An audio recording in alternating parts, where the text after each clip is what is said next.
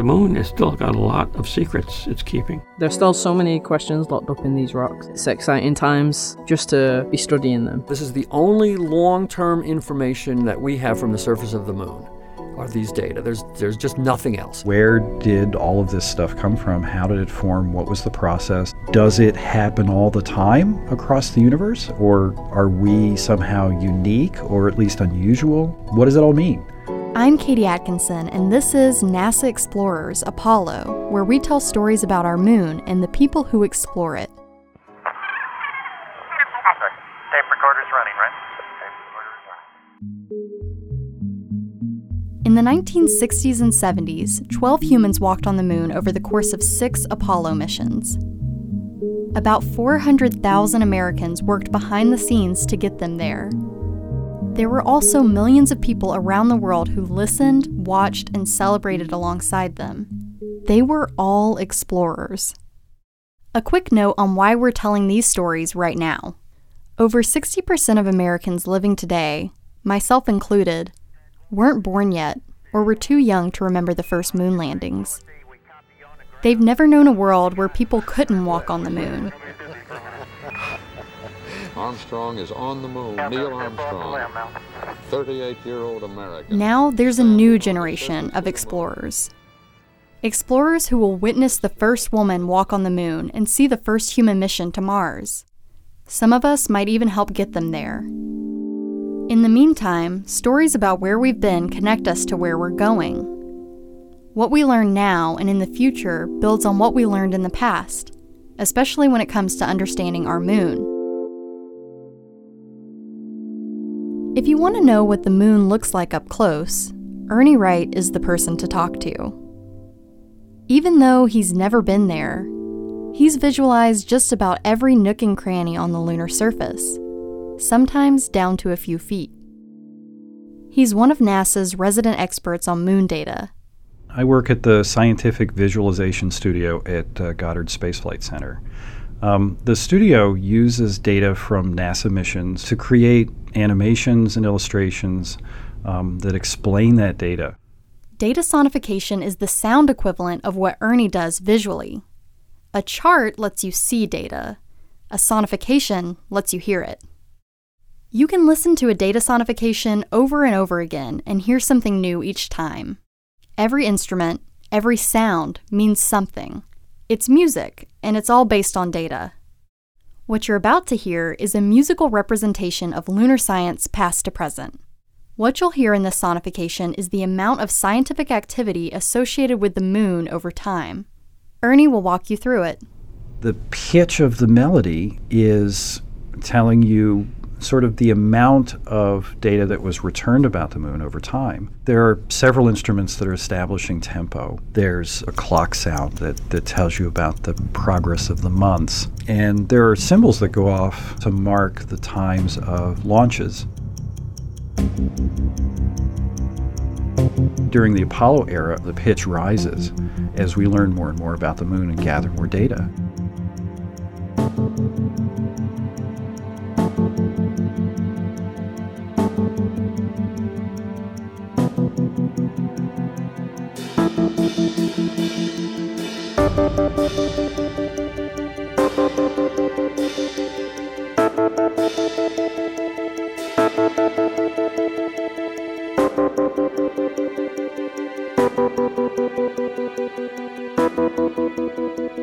And then there's this period in the middle where it kind of falls, when we weren't sending people and we weren't sending robotic missions. It falls off a little bit.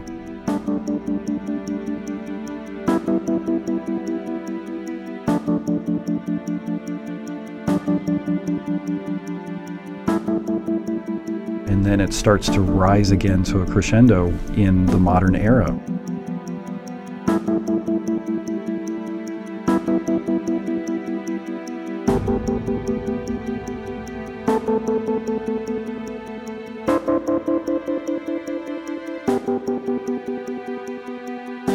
In the sonification, there are these two peaks in the valley, but the other thing to take from it is that there is a continuous note of exploration, that the sound doesn't really go away.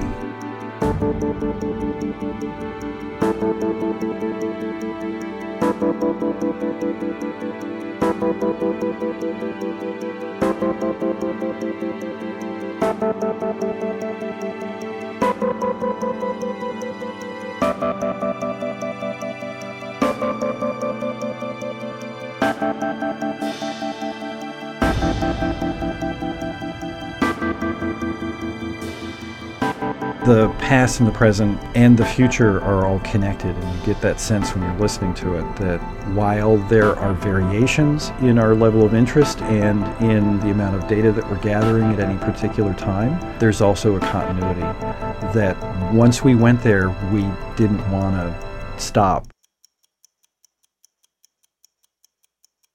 I think what motivates us to answer, the question of the moon's origin or how it formed is very basic, because once we understand how the moon was formed, we know a lot more about how the Earth was formed. We know about how the solar system was formed. It's all to do with this question of where did we come from?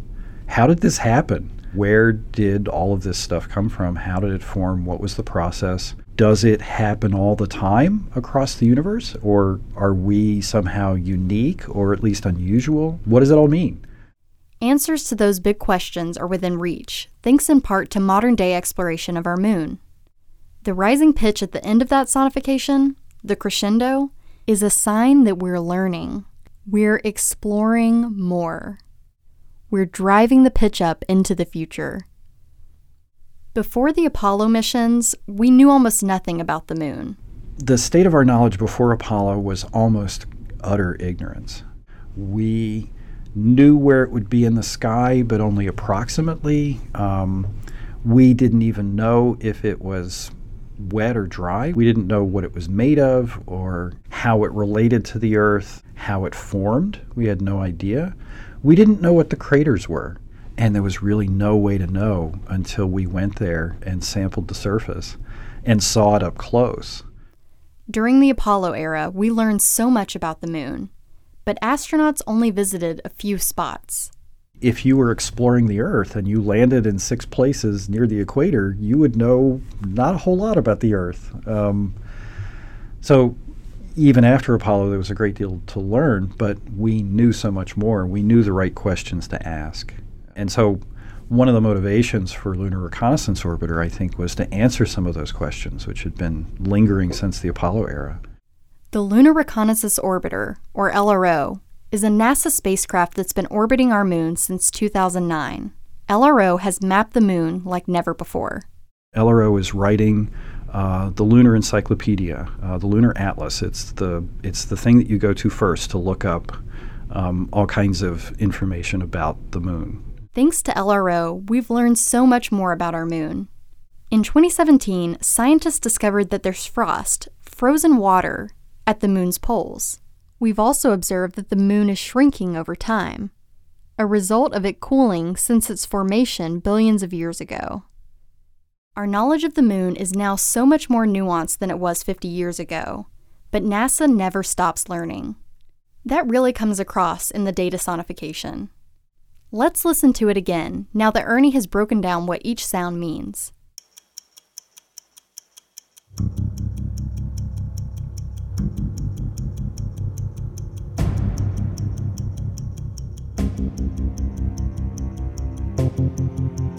But why some say the moon? 11, 10, 9. Why choose this as our goal? Ignition sequence start. The engines are on. 4, 3, 2, 1, 0. We have liftoff.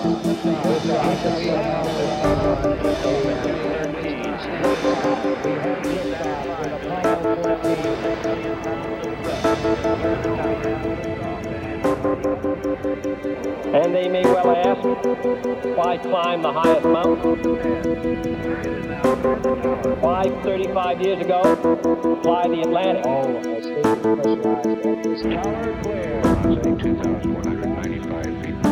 Why does Rice play Texas? Okay, we just watched the platform, gang. I don't know what happened here. We had everything in the world dropped out. We choose to go to the moon. Neil Armstrong reporting the roll and pitch program, which puts Apollo 11 on overhead and puts Apollo 12 on the proper course. We choose to go to the moon.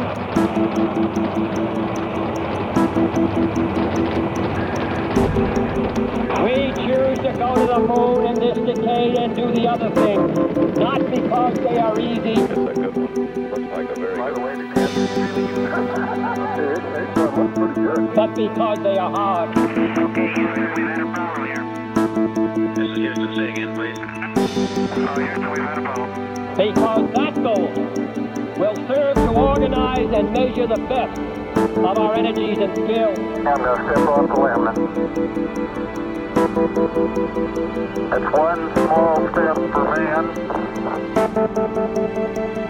one giant leap for mankind. Because that challenge is one that we're willing to accept. Okay, stand by there, One we are unwilling to postpone. Houston, Tranquility Base here. The Eagle has landed. And one we intend to win. That's beautiful, Daniel. It has a stark beauty all its own. It's like much of the high desert of the United States. It's different, but it's very pretty out here. In that version of the sonification, you heard tape from the archives, like selections from JFK speaking and excerpts from Apollo mission audio. This kind of historical data helps us understand the full impact of our journey to the moon. Holly McIntyre agrees. She's a NASA archivist who believes that these stories remind us where we came from and inspire us to keep looking forward.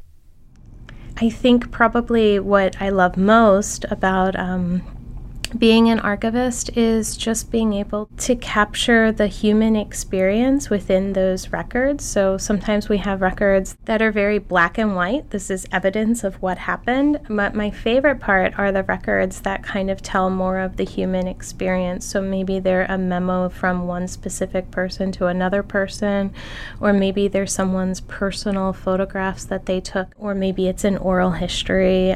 Those are the types of records that really drive me, because I really just love to hear the human take on what happened.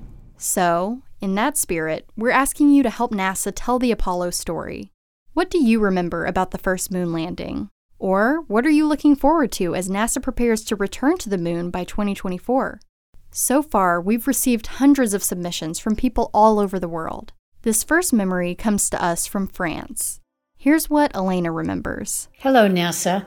I'm a retired American wildlife biologist living in France. I was 23 years old when the first people walked on the moon. I was living in Seattle, Washington, and working as a legal secretary. At that time, I was an avid fan of the Star Trek series on television, and I still am. I really wanted to see this historic event. I couldn't quite believe that it wasn't a national holiday. But it wasn't. So I called in sick at my law firm to be able to see it. At the time, I didn't have a television, so my boyfriend John and I had to go to a friend's house to watch it. The friend only had a small black and white TV, and he wasn't interested in watching it at all. It was just John and I. But we got to watch it, and it was thrilling. I'm a firm supporter of the space program, and I hope that we continue to peacefully explore the universe to learn more about life, the universe, and everything. Thank you, NASA, for the opportunity to share in this great celebration and anniversary. Thank you, Elena, for sharing this story with us. We want you to send us your Apollo memory. Visit nasa.gov/Apollo stories to learn more. This audio series was produced at NASA's Goddard Space Flight Center in Greenbelt, Maryland. The NASA Explorers Apollo team includes Michaela Sosby, Haley Reed, and Katie Atkinson, with music by Daniel Wytanis and Lee Rosevear. If you like this NASA audio series, help us grow by sharing the show with a friend or leaving us a review. Thank you.